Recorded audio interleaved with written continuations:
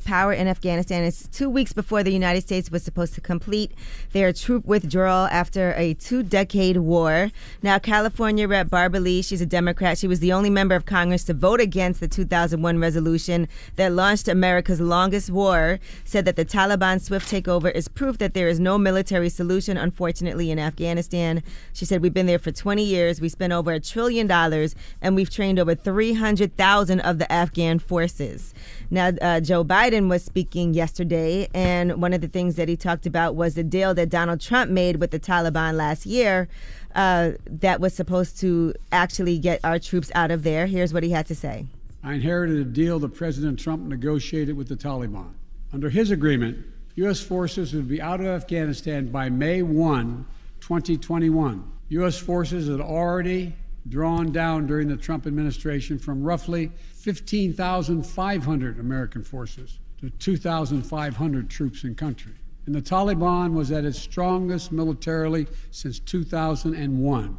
The choice I had to make was either to follow through on that agreement or be prepared to go back to fighting the Taliban. I stand squarely behind my decision. Now, Joe Biden also admitted that he did not expect this to happen so quickly, with the insurgents storming across the country and capturing all the major cities in a matter of days. This did unfold more quickly than we had anticipated. So what's happened? Afghanistan political leaders gave up and fled the country. The Afghan military collapsed, sometime without trying to fight. If anything, the developments of the past week reinforced that ending U.S. military involvement in Afghanistan now was the right decision. American troops cannot and should not be fighting in a war that Afghan forces are not willing to fight for themselves. All right, well, what is about to happen next in Afghanistan? We don't know that. The Taliban said they want to form an inclusive Islamic government with other factions. They are negotiating with senior politicians, including leaders in the former government, and they have pledged to enforce Islamic law, but they say they will provide a secure environment for the return of normal life after decades of war. But a lot of Afghans distrust the Taliban. They fear their rule will be violent and oppressive. Here is what Joe Biden says the plan is for right now.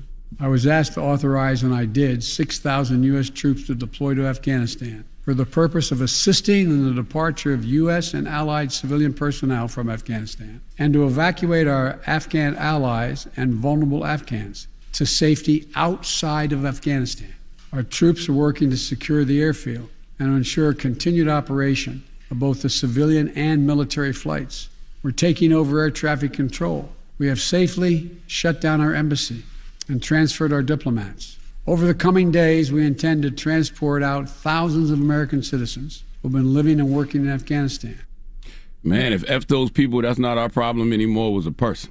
Okay. Well, they've been trying to withdraw these troops for several years now. And like you said, this was a plan that was already put in place, that Donald Trump signed a deal with the Taliban that limited U.S. military action against them. So now the last troops should be leaving by the end of the month. And what does the Taliban takeover mean for women? That is one thing that is a major concern. Afghan women have made a lot of gains since the overthrow of the Taliban. Many of them are concerned that they'll be again confined to their homes. And the Taliban have said they are no longer opposed to women attending school, but they have not set out a clear policy on what women's rights will be. Now, Joe Biden also says that we will use deadly force if attacked. As we carry out this departure, we have made it clear to the Taliban, if they attack our personnel or disrupt our operation, the U.S. presence will be swift and the response will be swift and forceful. We will defend our people with devastating force if necessary. Our current military mission, get our people and our allies to safety as quickly as possible. And once we have completed this mission, we will conclude our military withdrawal. We will end America's longest war. This shows that packaging and presentation is all that matters. What you mean? Because it doesn't matter what you inherited from Trump. You're the president now. If you wanted to keep those soldiers in place, you could have, but you didn't want to, and that's fine. But in pulling out, millions of Afghanistani people will die. And yeah. Joe is clearly fine with that. Those people die. He's clearly fine with those people dying. There's two sides of that, though.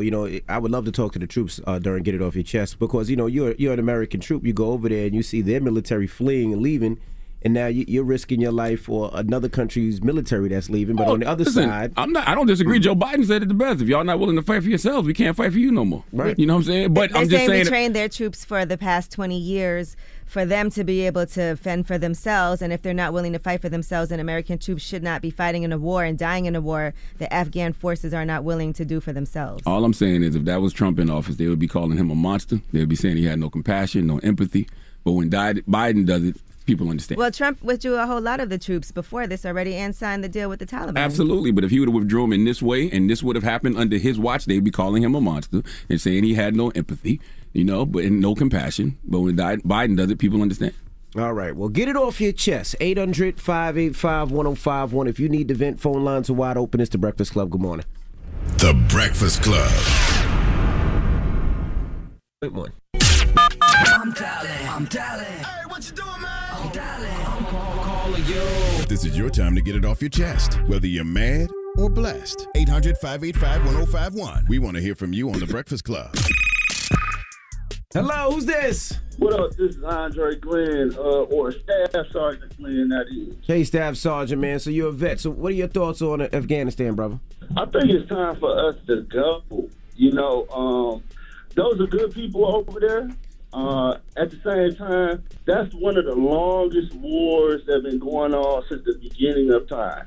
Absolutely. Mm-hmm. And I just feel like that it's appropriate for us to leave because you got our troops over there, and we are the world's police. And I'm not sure if it's time for us to continue to be the world's police. No, it's not. Especially when we don't even got our own stuff together in our own country. Exactly. Okay. All right, well, thank you, bro. And we appreciate your I service. wonder what happened to all them like Afghanistan allies that was fighting with the U.S. troops over there. I wonder what happened to them. Mm-hmm. Hello, who's this? Yo, what's happening, man? This is Bill. Bill, what's up? Get it off your chest, Bill. Look, man, check it out. I need Charlemagne to sit down and shut the heck up forever. Let me tell you, as an American troop who served overseas, a lot of our wars we got going over there, we don't deserve to be over there. And I totally agree with you, Envy. We should let the people have their country, do what they need to do. Because there's no way in the world I'll take a bullet for one of them who don't want to stand up for their own. Yeah, but who said I disagree with that? I don't disagree with that. I'm just simply saying that if Trump was in office, they'd be saying he's a monster and he had no empathy and he had no compassion for pulling out like that. That's the concern. So you were stationed in Afghanistan? Yes, I was part of a special operations unit. I went to Afghanistan. I've been to Saudi. I've been all over those countries. I even served at the border of North Korea and South Korea, watching when they're shooting missiles over the peninsula of Japan and stuff like that. Let me tell y'all something, man. Americans got a problem. We always go and get in other people's war when they were doing this stuff way before we even thought about going to war. I just said that in the room. Mess up their stuff. We the world's police for no damn reason, and we can't even police our own country the proper way. Well, thank you for your service, sir. Thank you. Hello, who's this? Hey, this is Gary. Hey, Gary, good morning. Good morning, good morning. Get it off your chest. I know you said you don't agree with withdrawing the troops. No, I don't agree with the manner in which we withdrew. I just feel like I kind of feel completely within myself because I feel like I lost plenty of friends, and we've gained so much ground, and having it all taken back, it's kind of like a slap in the face. How do you feel that their troops are not fighting, withdrawing, their president's out of town, and we're still there fighting? Some of the Afghan army that I served with, they were very brave, courageous young individuals, but a lot of them didn't take pride in their country, and didn't take pride, they weren't willing to fight and stand up for what they believed in. And I think it's a shame manner that we withdrew so fast, and we should have been focused on infrastructure and just building up the army, building up their people. Well, Joe Biden said in the tweet yesterday they was never there to do any nation building in Afghanistan. So they were there for pretty much revenge. That's it. That's what I was saying. I wonder what happened to the Afghan soldiers who were fighting, side by side with the U.S. soldiers. Get it off your chest. 800-585-1051. If you need to vent, hit us up now. It's The Breakfast Club. Good morning. This is your time to get it off your chest, whether you're mad or blessed. Say it with your chest. We want to hear from you on The Breakfast Club. So if you got something on your mind, let it out. Hello, who's this? I'm Derek. Derek from Brooklyn. Derek, good morning. What's up? Get it off your chest, bro. Yeah, man. I'm just completely frustrated with all of these senators, everybody that they can't give us free health care. They can't, they can't solve homelessness. Like, they don't worry about any of our real problems, but we have money to, fund the military industrial complex in Afghanistan. Mm-hmm. 20 years we've been over there. We're pretty much doing nothing. We wasn't helping 300,000 military people. We were just sending money over there. Like, they were just taking the money, pretty much doing nothing. Meanwhile, over here on our soil, people are struggling and nothing is happening. Like, people need to wake up. We need to vote these people out of the government, man, because they don't care. They don't care. Like, Charlemagne had the best donkey of the day for Chuck Cory Booker the other day.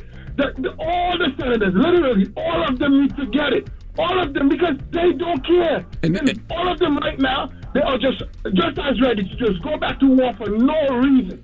And it's going to just be doing the same thing. Like, everything that happened in Afghanistan is everything Eisenhower warned us about. Everything Eisenhower warned us about. And it's just ready to happen all over again. People need to wake up. We need to vote these senators out, man. We need to take control of our government and vote for people who actually care and who are ready to actually do something. Well, I That's hope. what I want to get off my chest, man. Well, I hope when we do. I hope when we do go to vote, we can, because our voting rights are being stripped away I hope too. we do, man. People, learn your right to vote. Vote for the right people, man. Chuck Schumer been in Congress for how long? He voted for the war in Afghanistan, but he'll tell you that he cares, but he doesn't, man. Those people will tell the Democrats all around, but they do not care. We need to vote these people out, man. Vote these people out. Thank you, Derek. Hello, who's this? Price calling from Detroit, but I'm from the South, man. I'm from the South. I'm from the 803, South Carolina. The man. Metro. All right, brother. Get it off your chest, man. Man, what happened to all the rap groups? Like, I feel like the Migos is the only rap groups we got. Like, what happened to the Gucci and the Waka? It's like you had Gucci and Waka was never no group. Like we had Little John and the East Side Boys. You got Ray Shmurmur. You got Ray Shmurmur. You got the Migos.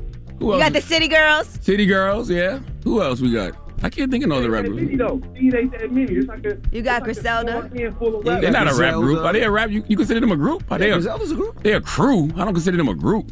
Nah, they're a group. Nah, they they're not a signed group. with Eminem. They came out with Nah, they're not a group. I consider them a crew, not a group. Definitely need more rap groups in the game right now, bro. It's like we just got single artists out there doing individually. We need more groups. I miss the group days. Put a ring on it. You still got the Locks. Don't act like, you still the Locks. Yeah, you still got the Locks. Yeah, you just seen the Locks. A couple days ago. They old school though. We need the new generation of groups. They not old school. They New classic. generation of rap groups. Timeless. Vintage. All right, brother. Well, thank you, man. We talk about Afghanistan. There's always one guy, but like, hey, all that. But what about the rap groups? There's always Hey, man, everybody got their own issues and their own concerns. I'm not mad at them. That's the beauty of the world that we live in. You're right. Get it off your chest. 800-585-1051. Now we got rumors on the way. Yes, and let's talk about this lawsuit for Halle Berry. Imagine someone tells you they're going to give you a job and then they don't. Can you sue for that? We'll tell you what happened. All right, we'll get into that next. Keep it locked. It's The Breakfast Club. Good morning. The Breakfast Club. Listen up. It's just in. All the gossip. The Rumor Report. Gossip. With Angela Yee. It's the Rumor Report. The Breakfast Club. Well, Halle Berry is being sued by a former UFC fighter, Kat Zingano, and this is over a movie role, according to the lawsuit, which TMZ obtained. Kat says she met with Halle Berry back in July of 2019. She was talking about a movie that Halle Berry was directing called Bruised, and Halle Berry told her she was perfect for the project. She then said she was told to keep her schedule clear because film production was on the horizon. And then UFC, they came calling with a big fight offer after that. Now, she said she talked to Halle Berry about the fight offer. Halle Berry advised that she pass on the fight because you want to be in this movie. You can't be working and fighting. It was an agonizing decision for Kat. Is she going to go do the movie or is she going to do this UFC fight? But ultimately, she turned down the fight. She got released from her contract from the UFC. And then she told Halle Berry, and Halle said that she could no longer put her in the movie because it had to be somebody who was currently in the UFC. So she should have got a carve out from the UFC. The UFC should have carved it out for her to be able to go shoot the film, which the UFC should have wanted because it would only make, this person a bigger star. I mean, so is there a basis for a lawsuit? She's suing for damages. She said she relied on this promise and ended up getting nothing. Not the movie role, and now she's no longer in the UFC. But it's a decision that you make, right? Yeah, and if the promise wasn't on paper, it don't matter. Yeah, it's not like they didn't renege on a promise that was on paper. But what about an oral agreement? Who was there to hear that? I don't know. Maybe she has text messages. Who knows? But I also feel change like your mind, though, right? Can't you change your mind? Yeah, and I also feel like you had a decision to make. You could have said, "No, I'm going to fight in the UFC and see what happens here." And why would she be talking to Halle Berry directly about that movie? Well, she said they met to talk about the movie, and she told her she was perfect for it. So maybe she was trying to cast it. They met each other because of it. But then... And not for nothing, if I'm in Hollywood, would I hire you again if this is what you do? What? Sue people for not doing movies or something didn't go your way? Listen, there's nothing wrong with suing people. Let's be clear. But I'm just saying, is there a basis for this lawsuit? I don't know. To be honest with you, I just don't know. Well, we'll see. All right, and Fox has released a trailer for a new TV show that they're doing. It premieres September 21st. It's called Our Kind of People. By the way, Morris Chestnut is in this, Yaya DaCosta. Lance Gross is in it as well, and Lee Daniels is executive producer. But it's basically based in Martha's Vineyard, and it's inside America's black upper class. It takes place in the aspirational community of Oak Bluffs, where the rich and powerful black elite have come to play for over 50 years. So that trailer is out now, and Tasha Smith actually directed the series premiere. Yeah, they asked me to be Morris's brother in the film. No, they didn't. That's a damn lie. I got a lot of other commitments. I saw Morris Chestnut join TikTok. Oh, I did. I'm about to post my video. Yo, shut up, man. I am. Yo, shut up, Morris man. says, stop. He's offended. All right, now let's discuss Versus. Who are some people you want to see in Versus? Well, it looks like DJ Paul is seemingly teasing a battle between 3-6 Mafia and Bone Thugs and Harmony. That'd be He hard. posted on social media, what are we discussing? And then he added Crazy Bones, Swizz, and Timbaland. That'd be hard. I heard that was supposed to happen last year, though. Didn't they do that? No, they didn't do it. But it was supposed to happen, but I don't know what came about. But that'd be hard. Bone Thugs and 3-6? Right. You know, according to what happened before, they said it was set to take place, and then it didn't happen. Crazy Bone later said it was he backed down because of the temperature of what was going on in the world. That makes sense. Mm-hmm. Oh, yeah, because it was around last summer. It was about 30 minutes before they were supposed to go live. Oh, wow. And then it didn't happen. All right, now Dreamville and TDE, could that be a versus? Would y'all like to see that one? Well, Boz was recently talking to DJ Charisma, and here's what he had to say. Dreamville would to do a versus. Who do you think would be a worthy competitor for Dreamville? I mean, it's got to be TDE, right? That's family, but it'd be good competition. Yeah, that'd be a phenomenal versus for the last, 10 years of hip-hop. You know what I mean? Like, they both have contributed incredibly to the last 10 years of hip-hop. They got young legends over there. That'd be great. All right, and Damon Wayans, this was last week, he talked about who he would like to go against in the verses. Here's what he said. Have you been watching Versus? No, I have not. You haven't got into Versus? No, do they do it with comedians? They should. Who would you go against? Chappelle, I'm calling him out. That'd be a good one. That'd be an amazing one. And anybody that thinks otherwise must be 20-something years old, 30-something years old, and don't know how funny Damon Wayans is. Damon Wayans probably has, out of any sketch comedy show, he probably has the most classic characters of any one individual. Because you think of it in Living Color, you got Homie the Clown, you got Handyman. He was one of the men on film. He played the dude in prison who used to use all those big words wrong. Damon Wayans is hilarious. Y'all crazy. All right, now That'd be a The good one. Weeknd's Blinding Lights is now the longest charting Billboard Hot 100 song of all time. Did you know that? I did not. Yes, so previously he was tied with Imagine Dragons Radioactive at 87 weeks, but now he is the longest ever, Okay. 88 weeks on the Billboard Hot 100. Congratulations to The Weeknd. Mm-hmm. And Jim Jones is giving a serious COVID PSA because after doing that whole versus, I'm not going to lie, I was like, was there any type of protocol here at Madison Square Garden's Hulu Theater in New York? Because there was a lot of people on that stage. I saw Fat Joe wearing his mask, but I didn't see too many masks. Well, he did post this. COVID is real. You heard? I was running around here thinking I was Superman, and COVID knocked the socks off Superman. So I urge and encourage everybody, please continue to mask up. Please continue hand sanitize, social distance as much as you can. I really felt it, and I don't want nobody to feel like how I felt. You know what I mean? I'm not in charge of the FDC or anything. I'm not here to tell you to go get your vaccination. I'm just here to tell you to take care of yourself, because is very real. And I'm grateful that I'm back to getting healthy. I'll see y'all soon. I'm glad Jim is healthy. Yeah, he said he was contemplating whether or not he would post it, but he felt like it was important to talk about. What's the FDC, though? Is that kind of like the CDC mixed with the FDA? That's an actual organization? No, just... Oh, I didn't know. I was asking a question. I don't know. I think he meant the CDC. Oh, okay. Well, we understood what you meant. Yeah, we knew what he meant.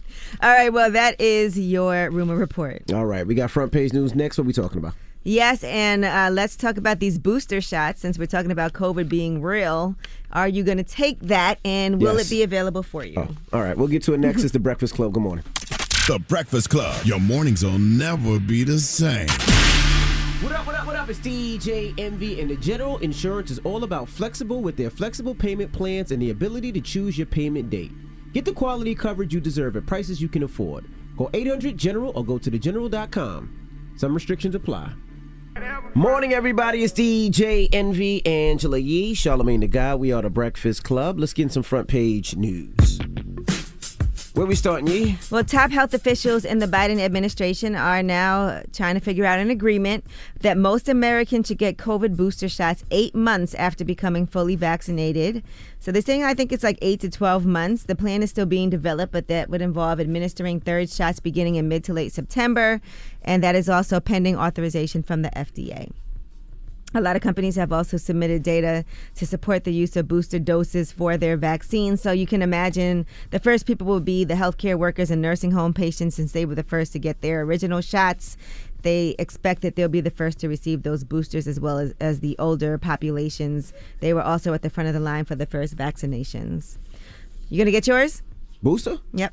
Goddamn right. Right. I was one of the ones waiting at the pharmacy for my shot. Yeah, I'm going to get my booster shot. I'm not playing any games, man. I'm seeing how this is affecting people. I'm seeing the percentage of people that are dying opposed to the people that have the shot. I'm seeing the people that are being hospitalized that are not vaccinated. Like I said, I'm doing what's best for me, and what's best for me is to get the vaccination or the booster shot. When the FDA approves these shots for use other than emergency authorization, you'll see a lot more people going to get vaccinated.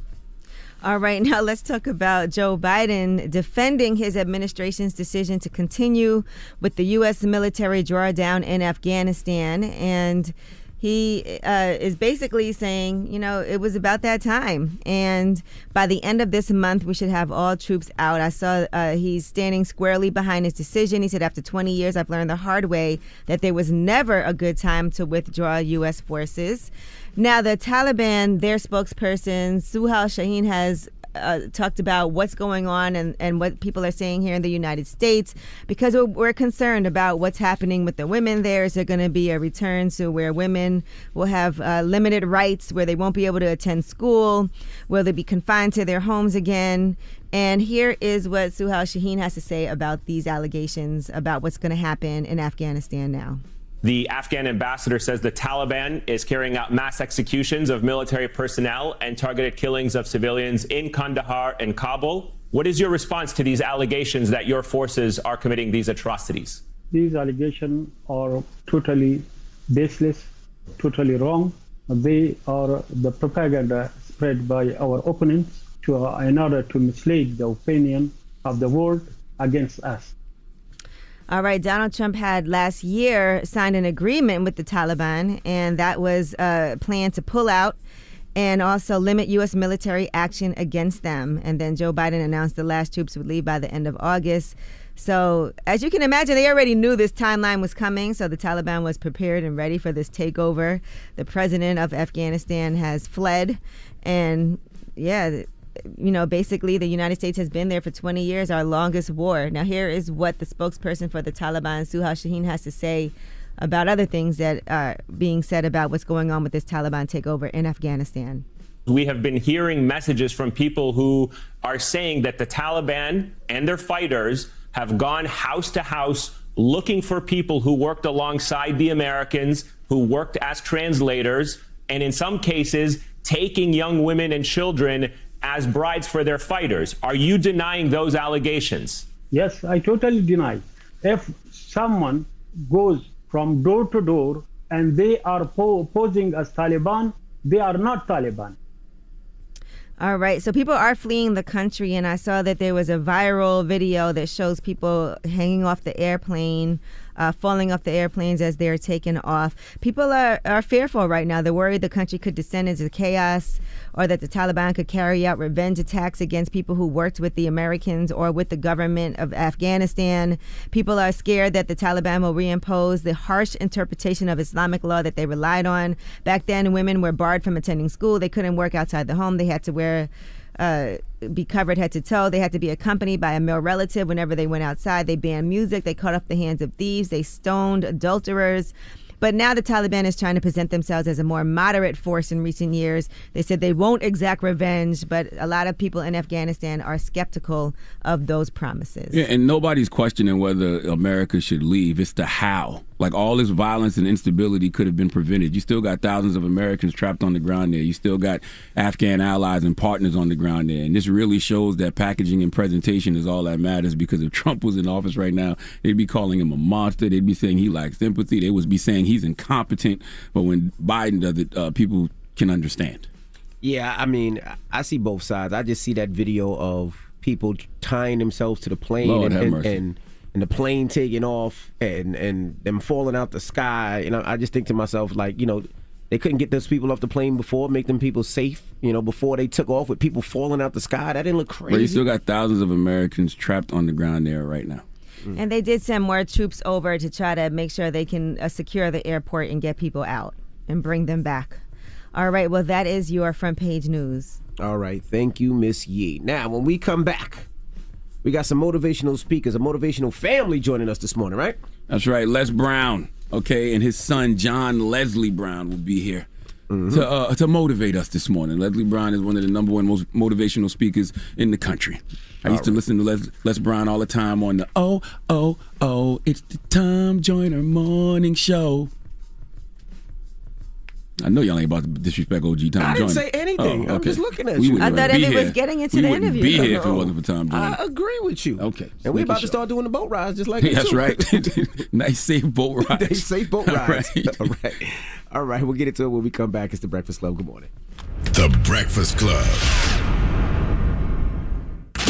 Morning, everybody. It's DJ Envy, Angela Yee, Charlamagne the Guy. We are The Breakfast Club. We have some special guests joining us this morning. That's right. World-renowned motivational speaker, Mr. Les Brown. Yes, and his son, John Leslie Brown. Welcome. Thank you very much. It's a plum-pleasing pleasure, as well as a privilege to be here, sir. Plum-pleasing pleasure. How do you please the plum? How do you please the plum, Mr. Brown? Do tell. It takes a little work up in here. Now tell the people who is Les Brown for folks who may not know. Well, I was born in an abandoned building on a floor with a twin brother in Liberty City. We were 6 weeks of age. We became foster kids, and then we were adopted. And when I was in 5th grade, I was labeled educable mental retarded and put back from the 5th grade to the 4th grade.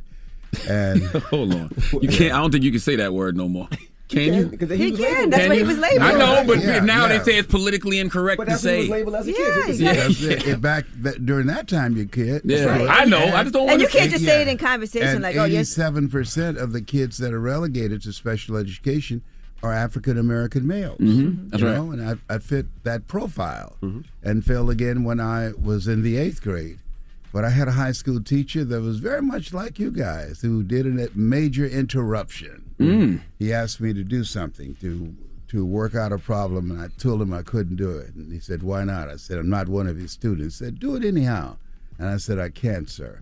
And then the other students started laughing, saying, "He's Leslie. He's got a twin brother, Wesley. Wesley's smart. He's DT." And he asked, "What's DT?" "He's the dumb twin." And Damn it, man. Yes, and I said, "I am, sir." He came from behind his desk. He said, "Don't you ever say that again." That's right. Someone's opinion of you does not have to become your reality. That's right. Yeah, and so that was a major disruption. We all have disruptions in our lives, and he disrupted the story that I believe about myself. And the work that I do is to help people to begin to create a different story for themselves. When you live in a culture that destroys your sense of self and demonizes you and deny you, it causes you to really want to begin to work to overcome that mental conditioning and begin to carve out the life that you're supposed to live. And so that's what I've planted my feet on and start working on. My son, John Leslie, he's the president of the company, and we've been doing this for many years. I've been doing it for 51 years. I'm 77. So it's been an exciting venture doing this kind of work all over the world. Can we dig a little deeper into the belief system that we all have of ourselves? Because Bishop T.D. Jakes gave a great sermon on this called "Hurdles to Wholeness," and he spoke about how other people's opinion, your growth is not predicated on other people's opinion, and he said it's all about the belief system you have of yourself. The belief systems are created between the ages of 0 and 5. We learn through conversations, through observation, through experiences, and through things that we observe. And between 0 and 5, there's a voice that formulates in our heart, according to the most exhaustive study by Martin Seligman in a book called Learned Optimism, that says yes, or that voice says no. And it governs your choice. It becomes a way in which you begin to view the world. What we have to do to get through it, it's not just a conversation. We just did a training at the Rock Church in Queens. We created an experience so that people can begin to get outside of their history and live out of their imagination, because most people are not even aware of what's governing their choices and behavior. And so this gentleman, he was a speech and drama instructor, and he took a liking to me, and he taught me 3 things that's very important. He said, in order to make it in life, number 1, you have to develop your mind, that you don't get in life what you want, you get in life what you are. Number 2, you have to practice the principle of OQP, only quality people. You earn within $2,000 to $3,000 of your closest friends. People rub off on you.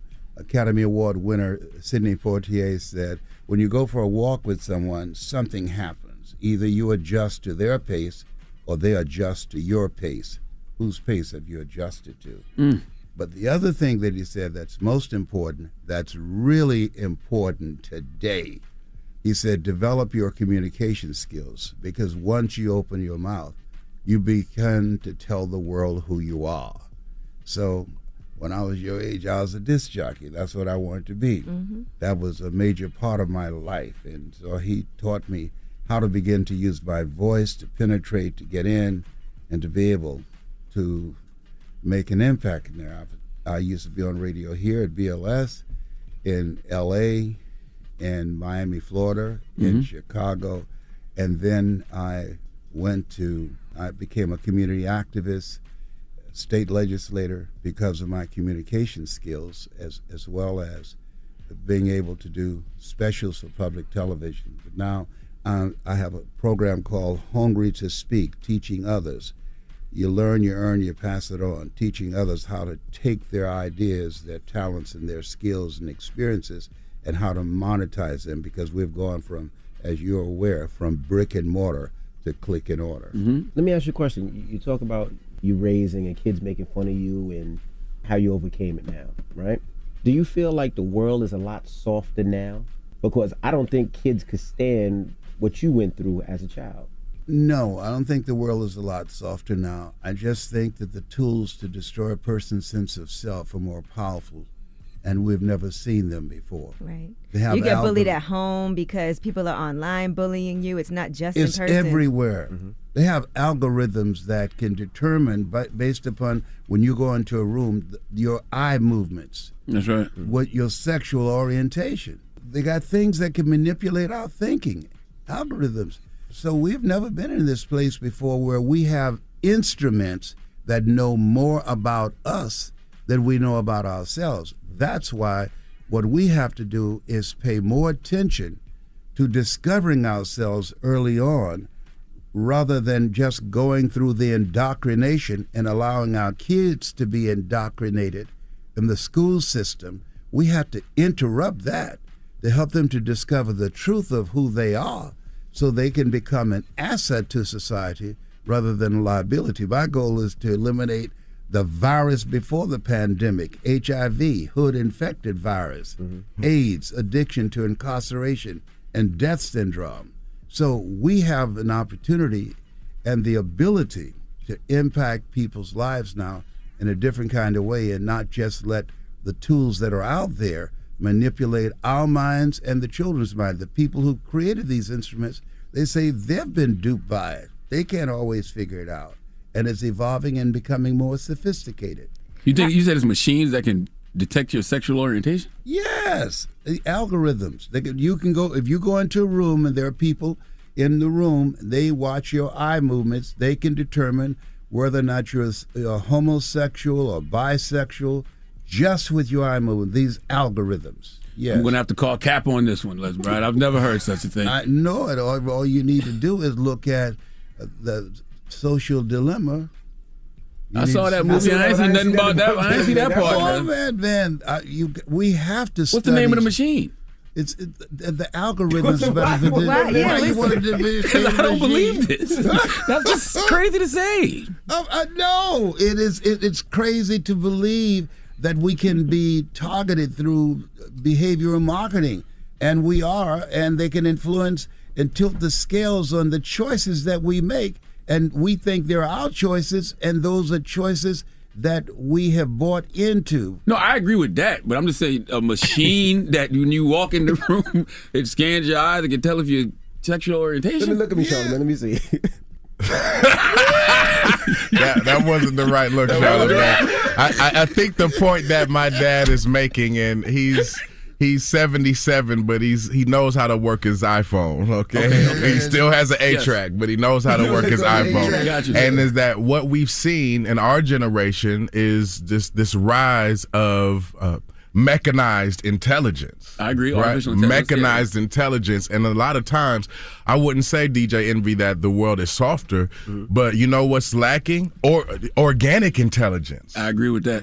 And that's not always cultivated in educational environments. And the wonderful thing I love about my dad, he's a great father, and he's not just a role model, but he's an enrollment model.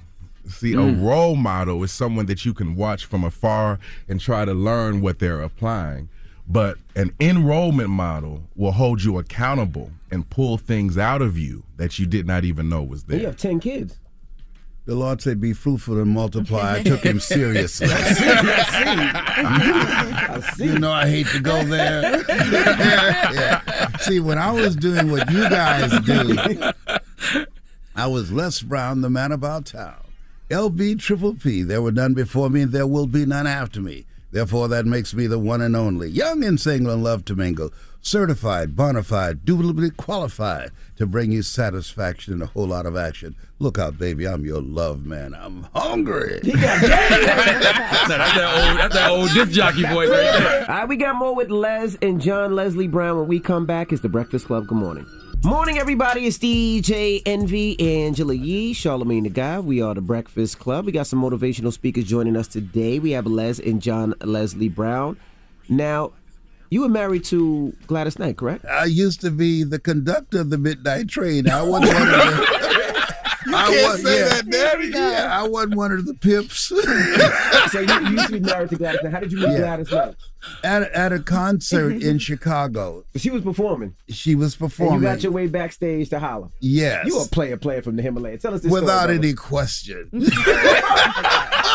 Tell us this story. I asked the person who brought me there, who was a PR person, I said, can you take me back to meet her?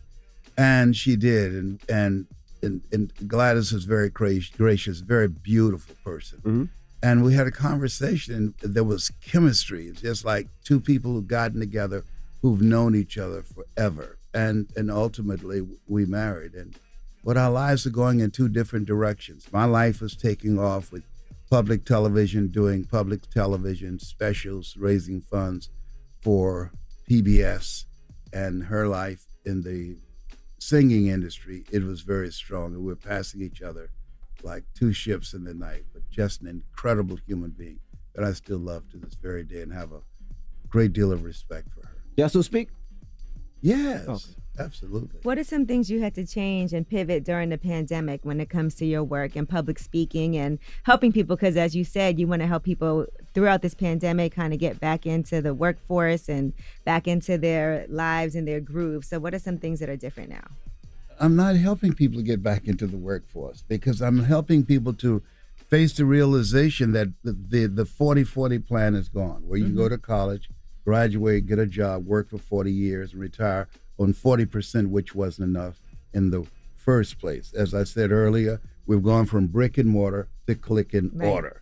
So now we have to reinvent ourselves. Now you have to be an entrepreneur. There's no such thing as job security. The late Peter Drucker said that this is the era of the 3 C's: accelerated change, overwhelming complexity, and tremendous competition. So we have to reinvent ourselves. This Les Brown that you now see was not the original Les Brown.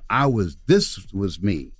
And I had to evolve to accommodate the area where I was going. But fortunately, because of my experience in radio, I developed a dimension about myself that I did not know that gave me an advantage as a public speaker. Aren't you glad there was no social media back then? Because if people saw the Les Brown back then, they may not take the Les Brown now seriously. They'd be like, I know that ain't the Les Brown trying to give us motivation. The Les Brown that was in the club with us, with all these women. It wasn't like that. No, keep it higher, my brother. You was in New York on WBLS back in the day. You was out and about. That's right. No, I wasn't. Really? No. You know why? Let me tell you why. I was having events in all the boroughs, and I was a community activist. In fact, it was destiny that I came here. Because when I came here, I thought it was to be able to be in the largest radio market on the planet. I read a newspaper article where General Norman Schwarzkopf and Harry Belafonte were diagnosed with prostate cancer. So I said, you know what? I told Oliver Sutton, I said, man, we should do a campaign to encourage African-American men to get a prostate examination. And so there was an African-American doctor who was interviewed, and I called him. I said, would you be my guest? And he said, yes. And then he asked me when he was in the studio with me, he said, have you had a prostate examination? So I said, no. He said, don't ask people to do something you haven't done. Come on in and get the test. I came in and got the test. He called me 2 days later. He said, Mr. Brown, I need to see you in my office. I said, look, I'm a big boy. Tell me what's going on. He said, you have prostate cancer. Wow. My PSA was 2,400. 1 to 4 is normal. And it metastasized to 7 areas of my body. Wow. And so fortunately, a brother by the name of Alfred Goldson, an oncologist from Howard University, he gave me 238 radiation seed implants. That brother saved my life. Wow. Yeah, they said that I was on the way out. But he was a very strange guy. He said, let me say something to you. I said, what? You got prostate cancer. I said, okay. It's metastasized to 7 areas of your body. I said, whoa. He said, why are you smiling? I said, man, I'm one of 7 children. I was born February the 17th. Joshua marched around the walls of Jericho 7 times. Naaman dipped himself in the river 7 times, the River Jordan 7 times. I said, is there anything else? He said, yeah. And you're ugly, too. I said, you didn't call me ugly. Man, that's malpractice. He said, but you got this. I never tell my patients that they're terminally ill. What I say is that my knowledge, my abilities, and my skills have terminated. Now it's on you and God to determine the prognosis. I determine the diagnosis. I'm going to tell you what I can do, and then the rest of it is to you and God. And I'm glad that he dealt with it like that, and he interrupted the fear that most people have because they see cancer as a death sentence. Your mindset is very important, as well as having an alkaline body and being a vegetarian. But your mindset is major in activating and strengthening your immune system and having social support, which is the number one thing that helps you stay on the planet longer. Do you think we should be encouraging people to return to normal after this pandemic, or should we be embracing a new normal? We will never be able to go back to where we were because we don't know what this is. That's right. This is biological warfare, if you ask me.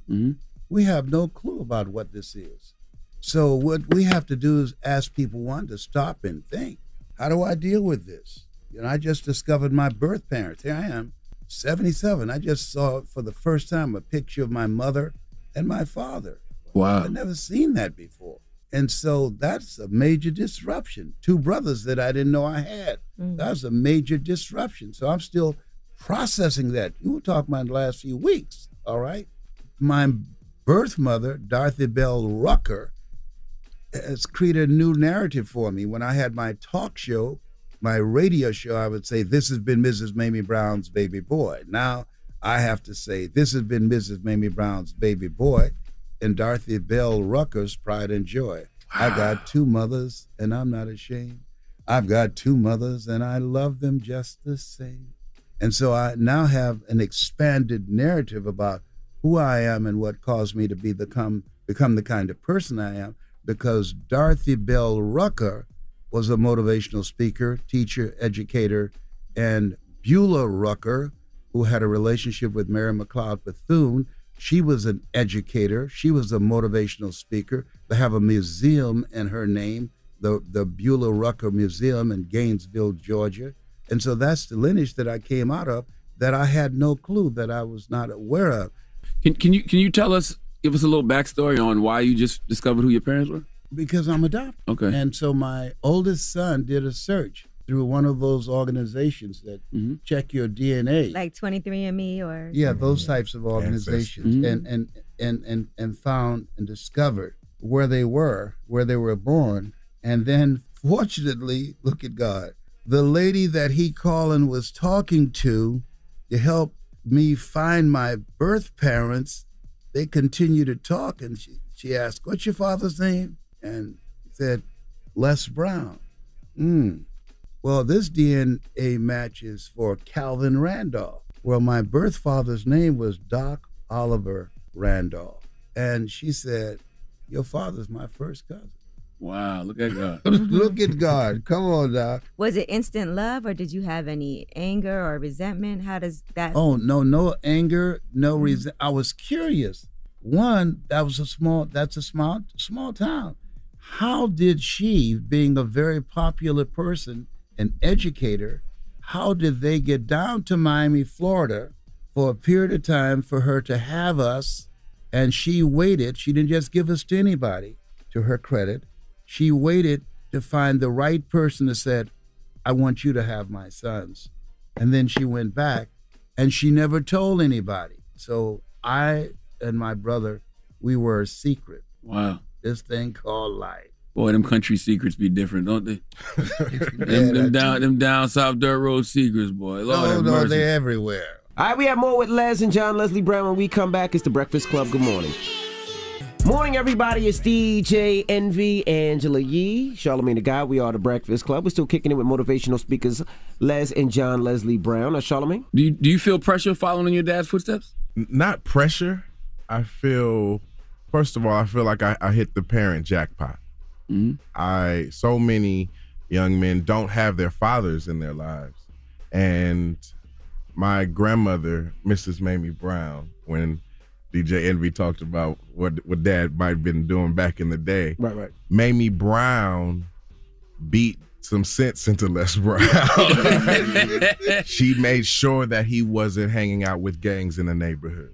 My grandmother, who adopted 7 children who weren't her own, her dream was to be a mother. And as a mother, she wanted to do everything to keep them safe. And because actually on 1993, Mrs. Mamie Brown, she passed away on my birthday from breast cancer.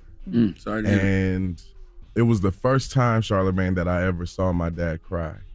He held her hand as she took her last breath. And I was just turning 10 years old, going into double digits. So I was learning from the adults around me how to be sad for the first time. But a couple days later, during the funeral, they asked if anyone wanted to get up and share stories about Mrs. Mamie Brown. And there, for the first time, I gave a speech about my grandmother. I was shocked when he stood up. I saw him walking down front. I said, "Where is this dude going?" He can talk. Yeah. And afterwards, my dad looked at me with hopeful eyes, and they probably had some dollar signs in them too. And he said, "Son, there's greatness in you.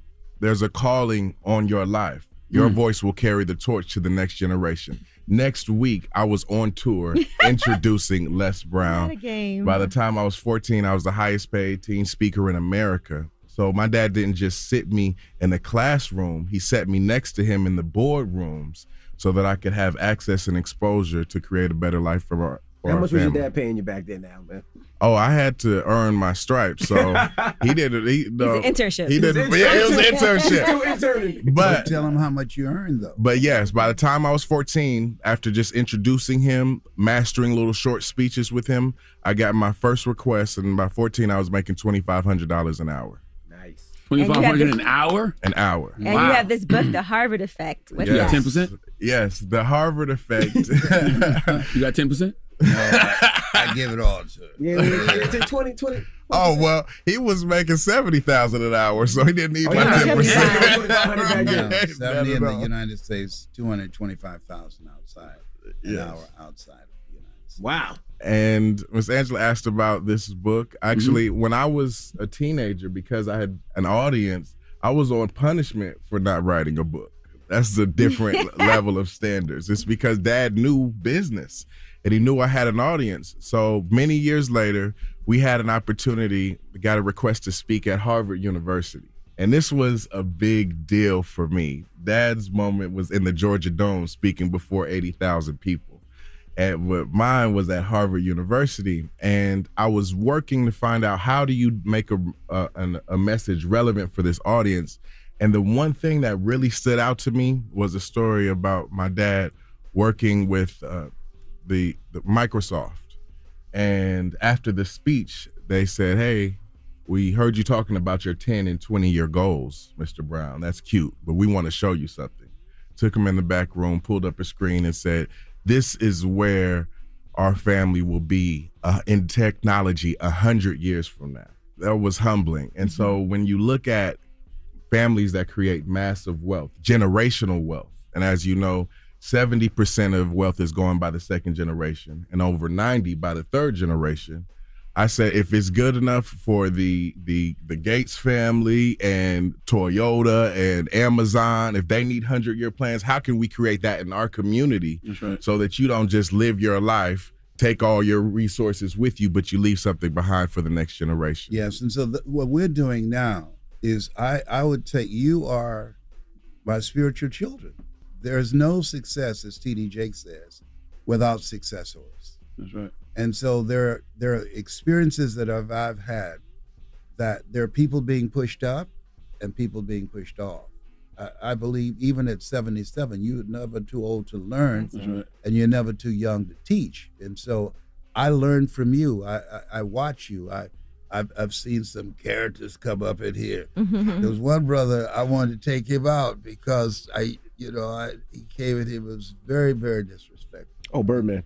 I'm not calling his name because I'm 70 now. I got a good right, but I can't fight no more. but in his defense, what I may have said about him could have been taken as disrespectful too. I understand that, but when things go wrong, don't go with them, and make a decision on the side of love rather than on the side of anger. It's you can get angry easily when anger is a wind that blows out the lamp of the mind.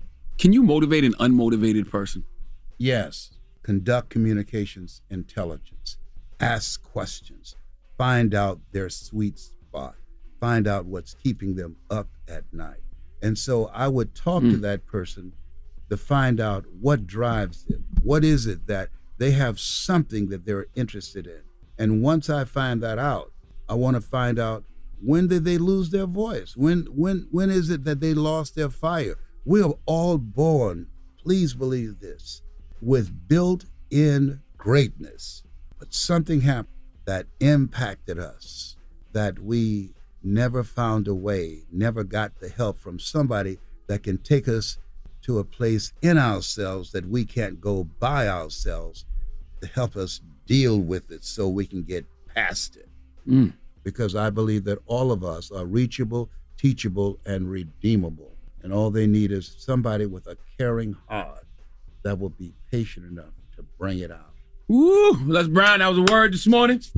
Thank you, sir. John, thank you very much. Tell them how to contact y'all, man. Well, go ahead, John. Yes, you can go to hungrytospeak.com. At hungrytospeak.com. That's the best way to work with Les Brown and our community of speakers who are transforming the next generation. My dad's very passionate about helping people get their voices out there, and they can also reach out at Les Brown at hungrytospeak.com to reach out to us. For people who want one-on-one coaching. It's Les Big Baller Brown. and John Leslie Brown. Thank y'all for coming. It's the Breakfast Club. I'm pray for you, my brother. Assalamu alaikum. Don't burn the bacon. Don't burn the bacon. All right. Thank you for those brothers for coming. Now let's get to the rumors. Let's talk Naomi Osaka. This is the Rumor Report with Angela Yee on the Breakfast Club. So listen up. All right. Well, Naomi Osaka's first press conference since her French Open controversy ended with her being very upset. She broke down in tears and she needed a break after a media member asked her an aggressively toned question. Now, here was that question. I would like to ask you if you are proud of being brave at that moment and all the people that you are inspiring. I wasn't really proud. I felt like it was something I needed to do for myself. I was a little bit embarrassed to go out because I didn't know if people were looking at me in a different way. But I think the biggest eye-opener was going to the Olympics and having other athletes come up to me and say that they were really glad that I did what I did. So after all that, yeah, I'm proud of what I did, and I think that it was something that needed to be done. All right, now the person that asked her the question was from the Cincinnati Enquirer, Paul Daugherty. And later on during that press conference, she actually did break down in tears at a later question that was about Haiti. How the training has been and how your preparation has been for the summer hard court swing. And the second one is just related to your tweet over the weekend, related to what's going on in Haiti. Sorry. No, you're super good. Okay, I think we're just going to take a quick break. We'll be back in one moment. Yeah, I didn't know anything about an aggressive question. I thought she broke down because she was asked about, Haiti. Yeah, I mean, she's human and she's Haitian. I'm sure she got family over there. Absolutely. Haiti can't get a break. Probably very overwhelming for her in that moment. Her agent said the bully at the Cincinnati Enquirer is the epitome of why player-media relations are so fraught right now. Everyone in that Zoom will agree that his tone was all wrong and his sole purpose was to intimidate, really appalling behavior. And this insinuation that Naomi owes her off-court success to the media is a myth. Don't be so self-indulgent. Salute to all our Haitian massive, man. Absolutely. Dropping the clues bombs for Haitians. Haitians, some of the most loyal people you're going to meet. You hear me? Mm-hmm. Right, so I would assume that because her agent referred to Paul Daugherty in his question and called him a bully, that was what she really was upset about. But she did her agent would know, right? I mean, I'm just watching the interview. When she got asked about Haiti, she broke down like I would think anybody would when their home country just, had a devastating earthquake like Haiti did. Right, so she was very emotional. She actually walked out, but she did return to finish the session, and she did apologize for walking out. And following the exchange, Paul Daugherty published a column. He noted that in the Zoom format, there's no room for discussion or nuance, and he said he wasn't sure whether she understood the question or if it made her uncomfortable, but he did praise her response and called it honest, thoughtful, and unlike any answer I've ever gotten in 34 years covering sports in Cincinnati. And she definitely does not have to apologize for her feelings. Not at all. If you don't understand that, then I don't know what to tell you about yourself. All right, now Khloe Kardashian, there were rumors that she was reportedly taking Tristan Thompson back and that she is desperate to make it work, and he's once again promised to do better. Well, she has since disputed those rumors, and she said that's not true. They are in each other's company a lot lately, but they are not together again, despite recent reports that have surfaced claiming that they are back on, and it's all a load of, quote, baloney. All right, so they're just co-parenting. And even though they took their daughter to a movie and they exit together looking like a happy family, they're just in close proximity because they have a child together. I hate people, man. My man's trying to get his family back together and y'all throwing salt in them. Let them live, man. Stop. Or he might not be. They might really just be co-parenting. Right, but let them live. Like, it's just people just do this and it just makes things worse. Let them live. It's none of your body. It's nobody's business but theirs. All right, now let's talk about Turk. He did an interview on Vlad TV, and he was talking about the older Cash Money members and the kissing and how Birdman would kiss him and Lil Wayne when they were teenagers, and here's what he had to say. It's just like somebody hitting somebody on the ass. You know what I'm saying? When they playing basketball, that don't mean they gay. Every male have some type of gay game that they play with their homeboy. But when you know your sexual preference, bro, it's like, what the You feel me? But like I say, I understand the mindset of people today, you know what I'm saying? Like, being the age where I'm at now, I wouldn't play no type of games to mislead people to even think that gay. But if you're a real man, y'all know like every got inside jokes that they play with their dog. There was more to it. He said they would also kiss, like kiss me like in front of their girls and stuff like that. What you mean? Like to show love to each other. They would kiss each other in front of their own girls? Yeah. And he said it was just like a, tell me you like a, loving type of thing. He also said he wouldn't kiss his own son on the mouth. But do you have friends that play gay games, Yee? What do you mean, like kiss each other? I'm gonna be honest, like I'm not a very kiss on the mouth with random people type of person. You gotta be my man. My parents never did that to me growing up, so. Have you ever been around any guys who play gay games? Nobody's ever done that in front of me. Oh, okay. It would be weird if my boyfriend kissed like his homeboy or a father figure in front of me. You ever worked with any people who play gay games? Oh, really? What type of games? What do they do? There goes my alarm. Gotta pay for my parking. Right on cue. Oh, man. But it's awkward. It gets very physical in front of me. That's all I can say. All right. Right. It's awkward. You done? Or you finished? When I move, you move. Just like that. All right. Well, thank you for that rumor report. Now, babe, who you giving that donkey to, babe? I don't like how you say that to me. Okay? Babe, who you giving that donkey to? Oh, man, it's a Florida woman named Daniel Ferrero. She needs to come to the front of the congregation. We would like to have a word with her. She was not playing no gay games, okay? But the game she was playing did land her in jail. We'll talk about it for after the hour. All right, that's next. It's The Breakfast Club. Good morning. The Breakfast Club. Your mornings will never be the same. What up? It's DJ Envy, and the General Insurance is all about flexible with their flexible payment plans and the ability to choose your payment date. Get the quality coverage you deserve at prices you can afford. Call 800-GENERAL or go to thegeneral.com. Some restrictions apply.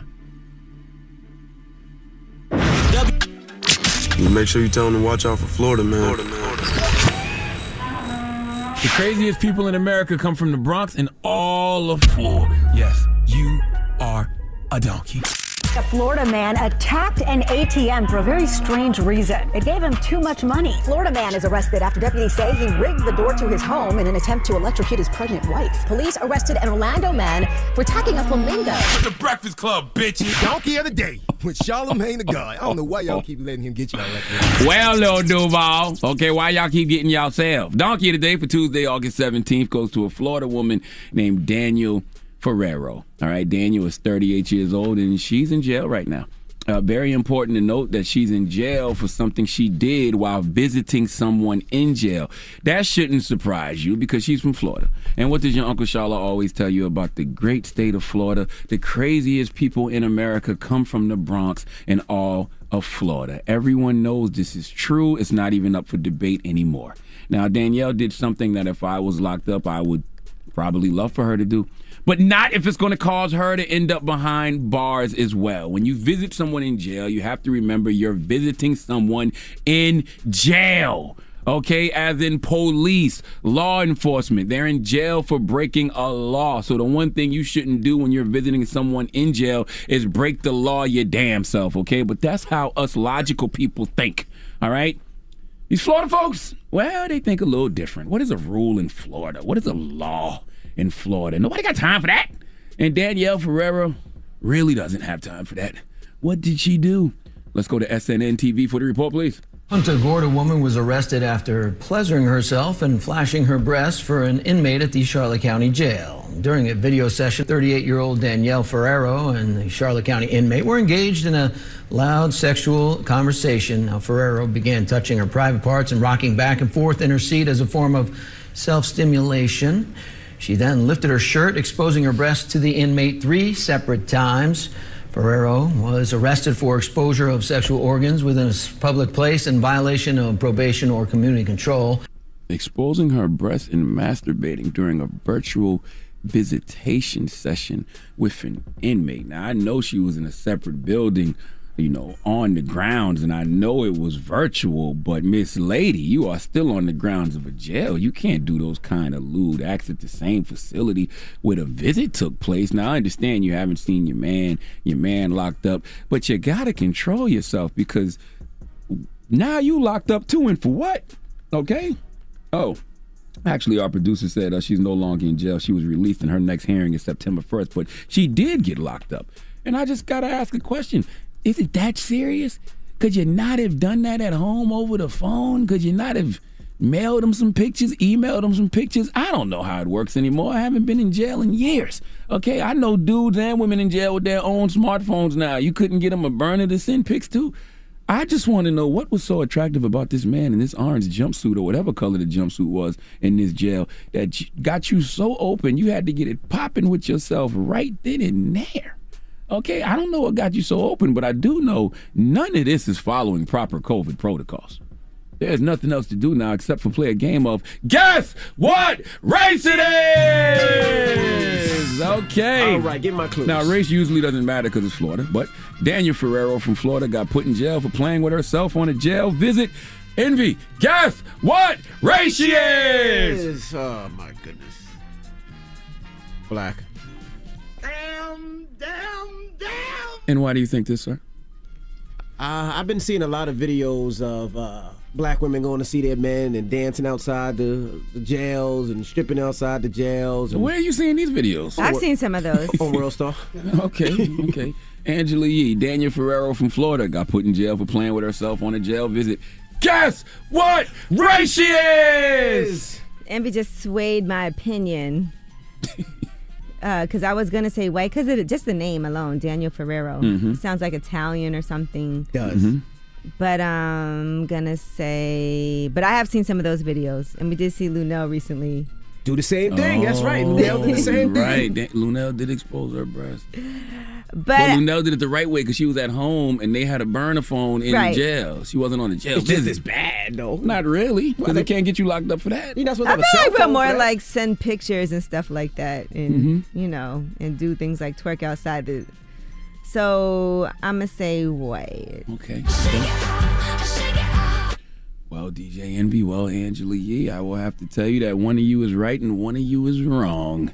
And today on Guess What Race It Is, Angela Yee, you are the winner!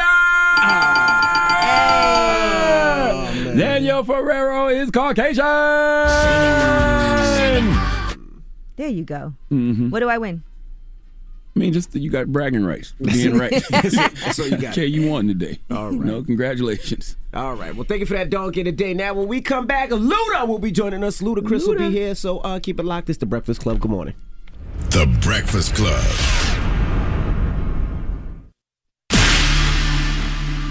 Morning, everybody. It's DJ Envy, Angela Yee, Charlamagne the Guy. We are The Breakfast Club. We got a special guest on the line, Ludacris. What up? What up? Fresh off of my Acura coming off your car show, man. That's How you right. feel? Well, thank you again. If you don't know, Luda gave me, I called Luda. I said, I need a car for the car show. He said, how many you need? I just said, I just want the Acura Legend for my paid in full section so people could see it. And people were so excited. They took a zillion pictures. So I want to say thank you so much for that. I appreciate it. Absolutely, man. All good, man. I've had that car now like 2 decades, man. I don't know if you looked at the odometer, but that thing said over 252,000 miles on it. But now, how many cars you get in your car show that have that many miles? Yes. It still drives well. I drove it from the hotel to the car show, and it drives still good. No problems. You wouldn't even know it had 250,000 miles on it.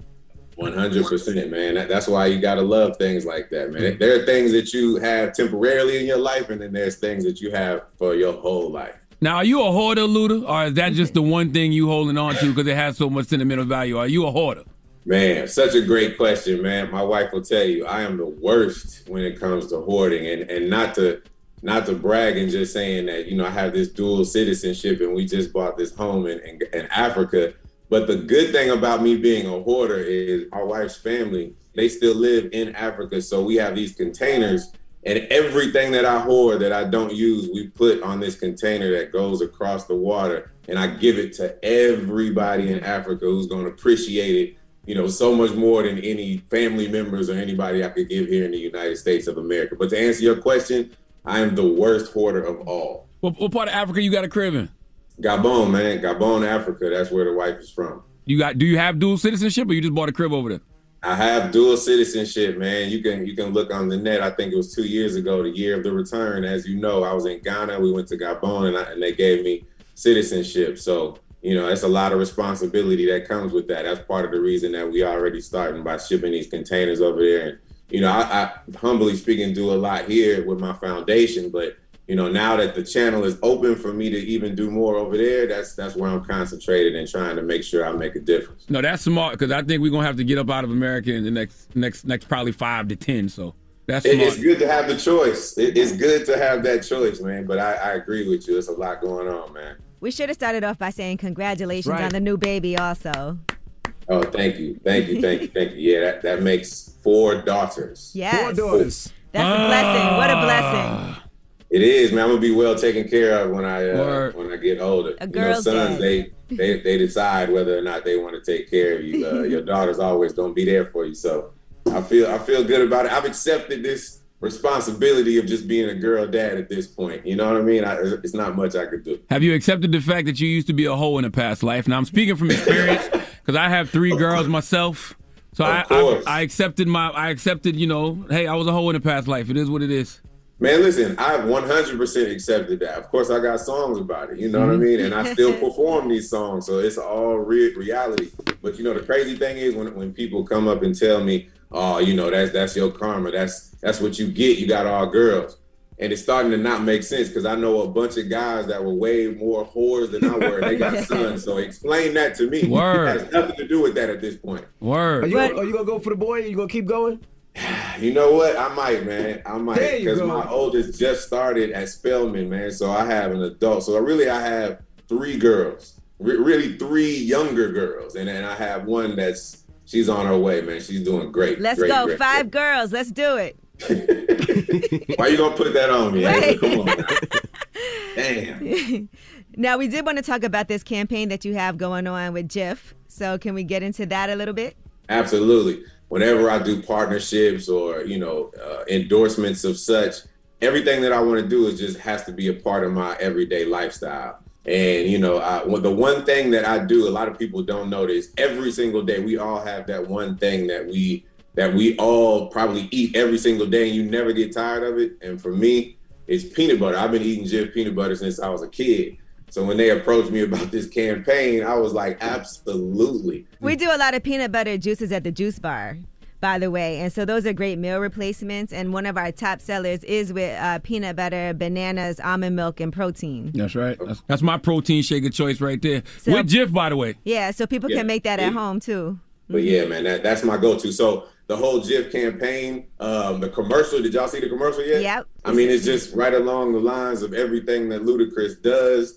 Dave Myers directed it. He directed my stand-up video and a bunch of other videos from Missy. So it's like my favorite director to work with. And listen, we just have fun, man. If there's anything that is synonymous with Ludacris, it's fun. You and Gunna also. What's up with that? So how did that happen? Yeah. So Gunna, man, we went to Banneker High School, obviously at different times. But College Park, Georgia, where I still live, man, it's all, I've talked to him plenty of times. And it was dope just to merge, the 2 generations together. I think, Charlamagne, it was you that was just saying how dope it is when, the generations don't hate on each other, but you come together and have conversation and you come together and you collaborate. Like when you have Hit Boy and Nas coming together and you have so many people, you see what can happen when you combine the best of both worlds. And nowadays it's about experimenting with flows and it's about, just having fun with it. And that's exactly what me and Gunna did. And we have so much in common. And we actually doing some more things together. Now Luda, with crime at an all-time high across the country, why would you jump out your car, leave your key in the car, and go to the ATM? That's a great-ass question. And there's nothing I can say about that. You know how we all make mistakes. And I was just coming from the islands. And I was in the islands for a long time. Sometimes you forget where the hell you at. The irony about this entire story, it wasn't even my car. I'm part of this program called Mercedes-Benz program, and they lend us these cars for 2 years. So it's probably part of the reason I was so careless with it. It wasn't even my vehicle, but I jumped out, and before I know it, yes, I left the keys in the car. I did it. I am not afraid to admit that I 100% made that mistake, man, but I'll never make the mistake again. But yeah. Did you have to take an Uber home after that? You sitting here with your phone in the car? Because usually when you leave right fast, you leave your phone in the car, you run out right fast. Nah, man. I called my assistant. He was not far away. And then we got the car back in like an hour. Everything was good. The funny part about this whole story was that I had I think they reported this, but I had my laptop and my iPad in the car. And so they turned off one or two of them, but I was able to find my iPhone and track my stuff. And that's where I went and found it. And the crazy part about the whole story is that where they found my laptop, where I was able to track it to, they found like 20 other stolen items from a bunch of other people in the same spot. Wow. So it was because Ludacris' car got stolen that I was able to help recover a bunch of other people's shit. So thank me for being so fearless. You're like a superhero. Everybody gets to thank me for it. Yes. All right, we got more with Luda when we come back. Let's get into his joint. This is Butter ATL. Morning, everybody. It's DJ Envy, Angela Yee, Charlamagne the Guy. We are the Breakfast Club. We're still kicking it with Luda. Charlamagne. I'm glad they did the commercial the way that they did it, because I want you to talk about the importance of visuals, because it's amazing to me that with the Ludas and the Busters and the Missies, a lot of young rappers still don't understand the importance of visuals. And when you see rappers like the Baby do it, you see the impact that it has. Yeah. Man, visuals is important, man, but it was one of those things where I was telling y'all, I think before, some people are like, why don't they think I get the lyrical credit I do? So it could be a gift and a curse, because one time Jay-Z said, I don't think you get the lyrical credit because your visuals are so crazy. So sometimes it's over the top that people don't pay attention so much to your lyrics because you're such a dope artist and a dope MC. But on the other hand, like you said, it can make for a time frame where everybody is like, I love Ludacris videos. I love how much fun he has. I love the special effects. So, for me, I love the special effects. And like you said, it's important, but a lot of artists, it's certain budgets that come with that. Some people might not have the budget or can't afford how much it costs to, as you see in the commercial, my hair going from braids to afro and things like that. That shit ain't cheap. You know what I mean? So it goes both ways.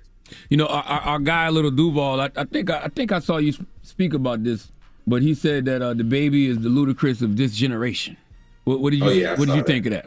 Man, I mean, I saw people give him a lot of slack for that. And I was just like, man, that's crazy, because I understand where Lil Duval was coming from. In terms of everything we talking about, having fun with your visuals and being playful and being slick with the lyrics and having subliminals, I can understand where he came from with that. But I think people were trying to compare, my 2 decades in the game to, however long the Baby's been in there for like 2 or 3 years. And, I think he's a great artist. And I've said that before. And I love the fact that he said he was inspired by my videos. And that's kind of like his take on a lot of things that he's done as well. Not only myself, he named a couple artists, but I was one of them. And so he already had paid homage, man. So I wasn't really tripping like that at all. The Lovers and Friends Festival. I see the world getting excited for this. This is different. This is a lot of artists. Are you involved in that, or is it you're just performing? Because they took everything with you. Y'all the headliners. Yeah, we involved in it, man, and Snoop is involved in it too. And to me, it seems too good to be true. I don't want to say. I was looking at this like this is too good to be true. So they both the shows sold out. I think that they're supposed to be adding a third one, but we'll see. But I'm like, all those artists, y'all know damn well behind the scenes, I'm hoping that this comes together the right way, and I'm feeling it should at this point in stage in life. I'm hoping that everybody is acting accordingly. Everyone is on time, but it seemed too good to be true. Now, Luda, let's talk a little more hip hop, because we had some discussions about the Mount Rushmore of ATL hip hop. Yeah. Who would be on the Mount Rushmore of ATL hip hop? Keep in mind what Mount Rushmore represents. Now, this is etched in stone. Right. Okay. Right. So these are the 4 fathers of ATL hip hop, I guess. Founding fathers. Founding fathers is kind of easy for me, just because Outkast is 100% going to be on there. I said Do they count as one, or that's I think they count as one. You take one half of 3K head, one half of Big Boy head, put them together, you count as one. Definitely Outkast. Definitely Outkast. For me, definitely Goody Mob, for helping pave the way. And the Organized Noise, that's just like 100% hands down. I praise them, because if it wasn't for them, I don't feel like I would be in the position I was in. But see, I feel like Outkast represents all of that. So when you put Outkast on there, well, go ahead, finish your 4, and I'll tell you why I feel that way. So that's 2. You got Outkast and Goody Mob. Outkast, Goody Mob. I'm definitely gonna put myself on there 100%. They paved the way for me. And then the 4th one, that's a damn good question, man. There's so many artists from Atlanta. Sheesh. Man, I would have to say Jeezy, man. I love Jeezy, man. I got Lil Jon. I got Jermaine Dupri. I got Outkast as 1, and I got T.I.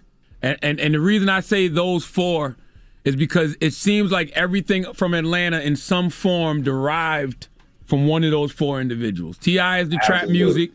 Outkast is Dungeon Family, Goody Mob. Jermaine Dupri is the unofficial mayor of Atlanta, and Lil Jon gave you Crunk. Absolutely. And by the way, I in no way feel any way bad about your list that I'm not on it. Mm-hmm. So I respect that.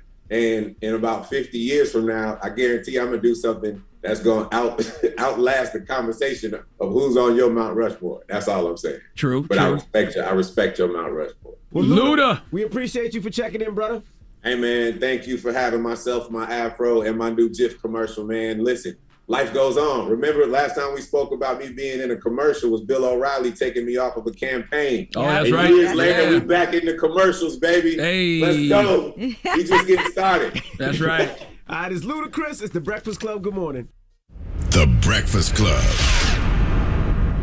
It's about time. What's going on? Rumor Report. Rumor Report. This is the Rumor Report Talk to him. with Angela Yee on The Breakfast Club.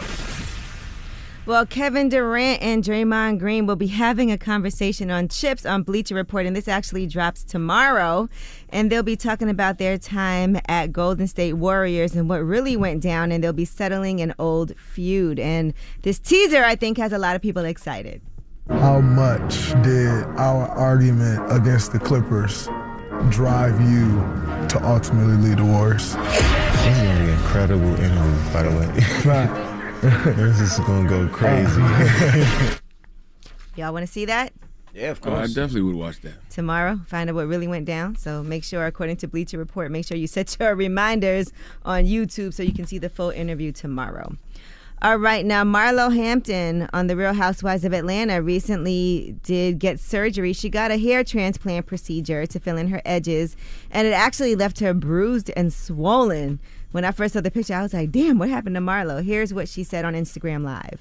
Thursday, I had a hair transplant, and I recorded most of it. I recorded them injecting it, and when it first, one eye swelled and the other eye swelled. I tried to go and eat the next day, and I will say I was so weak, I couldn't even take it. But stay with my journey with it, and let's see if it was worth it. Because baby, it was painful. That's got to be traumatic, though, right? It looked painful. Her eyes are black and blue underneath. And when women say it's worth it, what does she mean by that? Well, she wants to get her edges back. People want nice, got thick you, got edges, you, got so you know how it is. Right, Envy? Don't act like you ain't never had no. Envy ain't had no hair transplant. I ain't got no hair transplant. Yeah, he just had that fake beard. But you know how important edges are, right? Charlamagne went, no, he ain't got no edges. I definitely don't. That's why I get a baldy. He ain't got no edges, no middle, or no back. That's right. I don't sit in nobody's chair. I don't sit in nobody's chair and let them paint on me. I don't want to be nobody's canvas. Okay, Envy? All right. You want me to paint on you? Nope. All right, now Iggy Azalea is asking for record labels to hire therapists for their artists. She said, I really wish record labels would all agree to make it mandatory to hire at least one psychologist per label. Almost every artist in recent times has expressed struggling with the level of hate and pressure. Sports teams do it for their athletes. Why not music labels? She's absolutely right. Also, yes, it may seem like, but there are so many labels. There's actually only about 4 guys running the entire music business, so it would be pretty easy to hold them accountable and make them implement a change across their business. Labels don't care about artists, though. At all. But not just record labels. Any business that has employees. Any business that has employees, any industry that has salaried employees should have therapists and counselors on It'll deck. be like Billions. When you watch Billions, you know how they have the... Yep. I never watched it, but yeah. That's on Showtime, right? Yeah, they have therapists in there to help the employees. They feel like if the employees are healthier, they'll work harder. You're absolutely right. And health, and when you say healthier, mental health is part of good health. Yeah. All right. You got to catch up on Billions, though, and start watching that. It's a great show. Now, Dr. Phil is trying a new approach to therapy, and he's actually going to be on the road making actual house calls. The name of the show is House Calls, and it's a new CBS primetime show, and he was on TMZ Live. Here's what he said. I get to go spend like a week with these families in their homes, and what we do is only one person in the family knows I'm coming. And we have cameras there ahead of time because they think that they're only auditioning for the potential of a reality show for an interesting family. So when I walk in and they're sitting around in the kitchen and all of a sudden Dr. Phil's standing there, and the reactions are pretty interesting. And we really dive into some very layered situations. You can't force therapy on people. That's intrusive. You know what I'm saying? I understand that the people in the family want their folks to get help, but you can't force it on people. Isn't that like an intervention? Not with the cameras. Don't do it with the cameras rolling. If you're going to do an intervention on me because you really care, just do the intervention. Don't pull up on me with the cameras and Dr. Phil. It's like cheaters. I wouldn't want that. Not if I was really going through something. I wouldn't want my breakdown being documented. I guess you have to sign up for it, too, though. Like, you have to sign off. Obviously, You're right. Why am I sitting there acting like this real? Yeah, I mean... I know better. You got to get location agreements signed. You got to sign off on it. I'm sorry. I forgot. Why am I acting like this is a real Why thing? are they arguing on Love and Hip Hop? Exactly. All right, now, celebrities had some input after they named the new hosts of Jeopardy! The new hosts are Mayim Bialik and Mike Richards. Two hosts? Yes, there's going to be two hosts. They're going to split hosting duties. Mike is the new regular host, and Mayim will be standing at the lectern during primetime specials.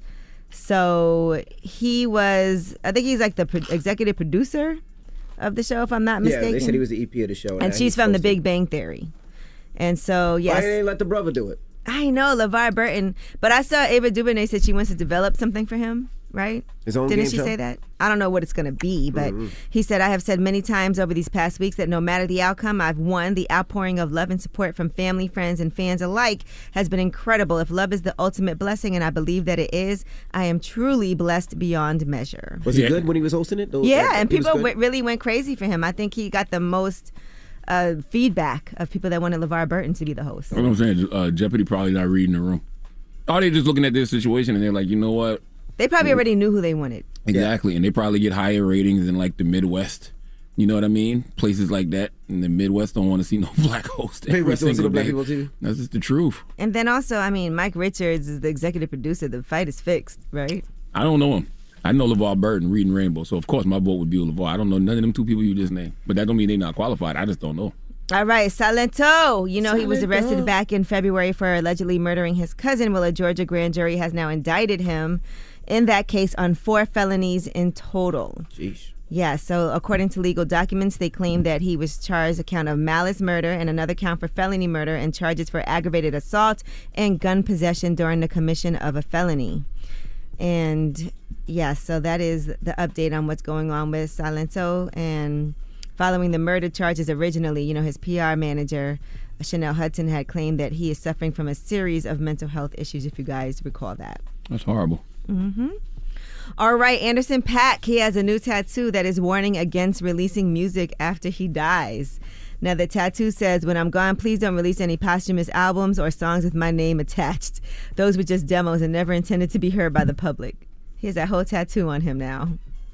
So I guess, you know, he has. So there's no questions, huh? Yeah, there's he wants no to make questions. Sure. Nah, my It family is wants to tattooed release. Nah, he told me he wanted it. No, on he his put a arm. tattoo. No, don't put my music out.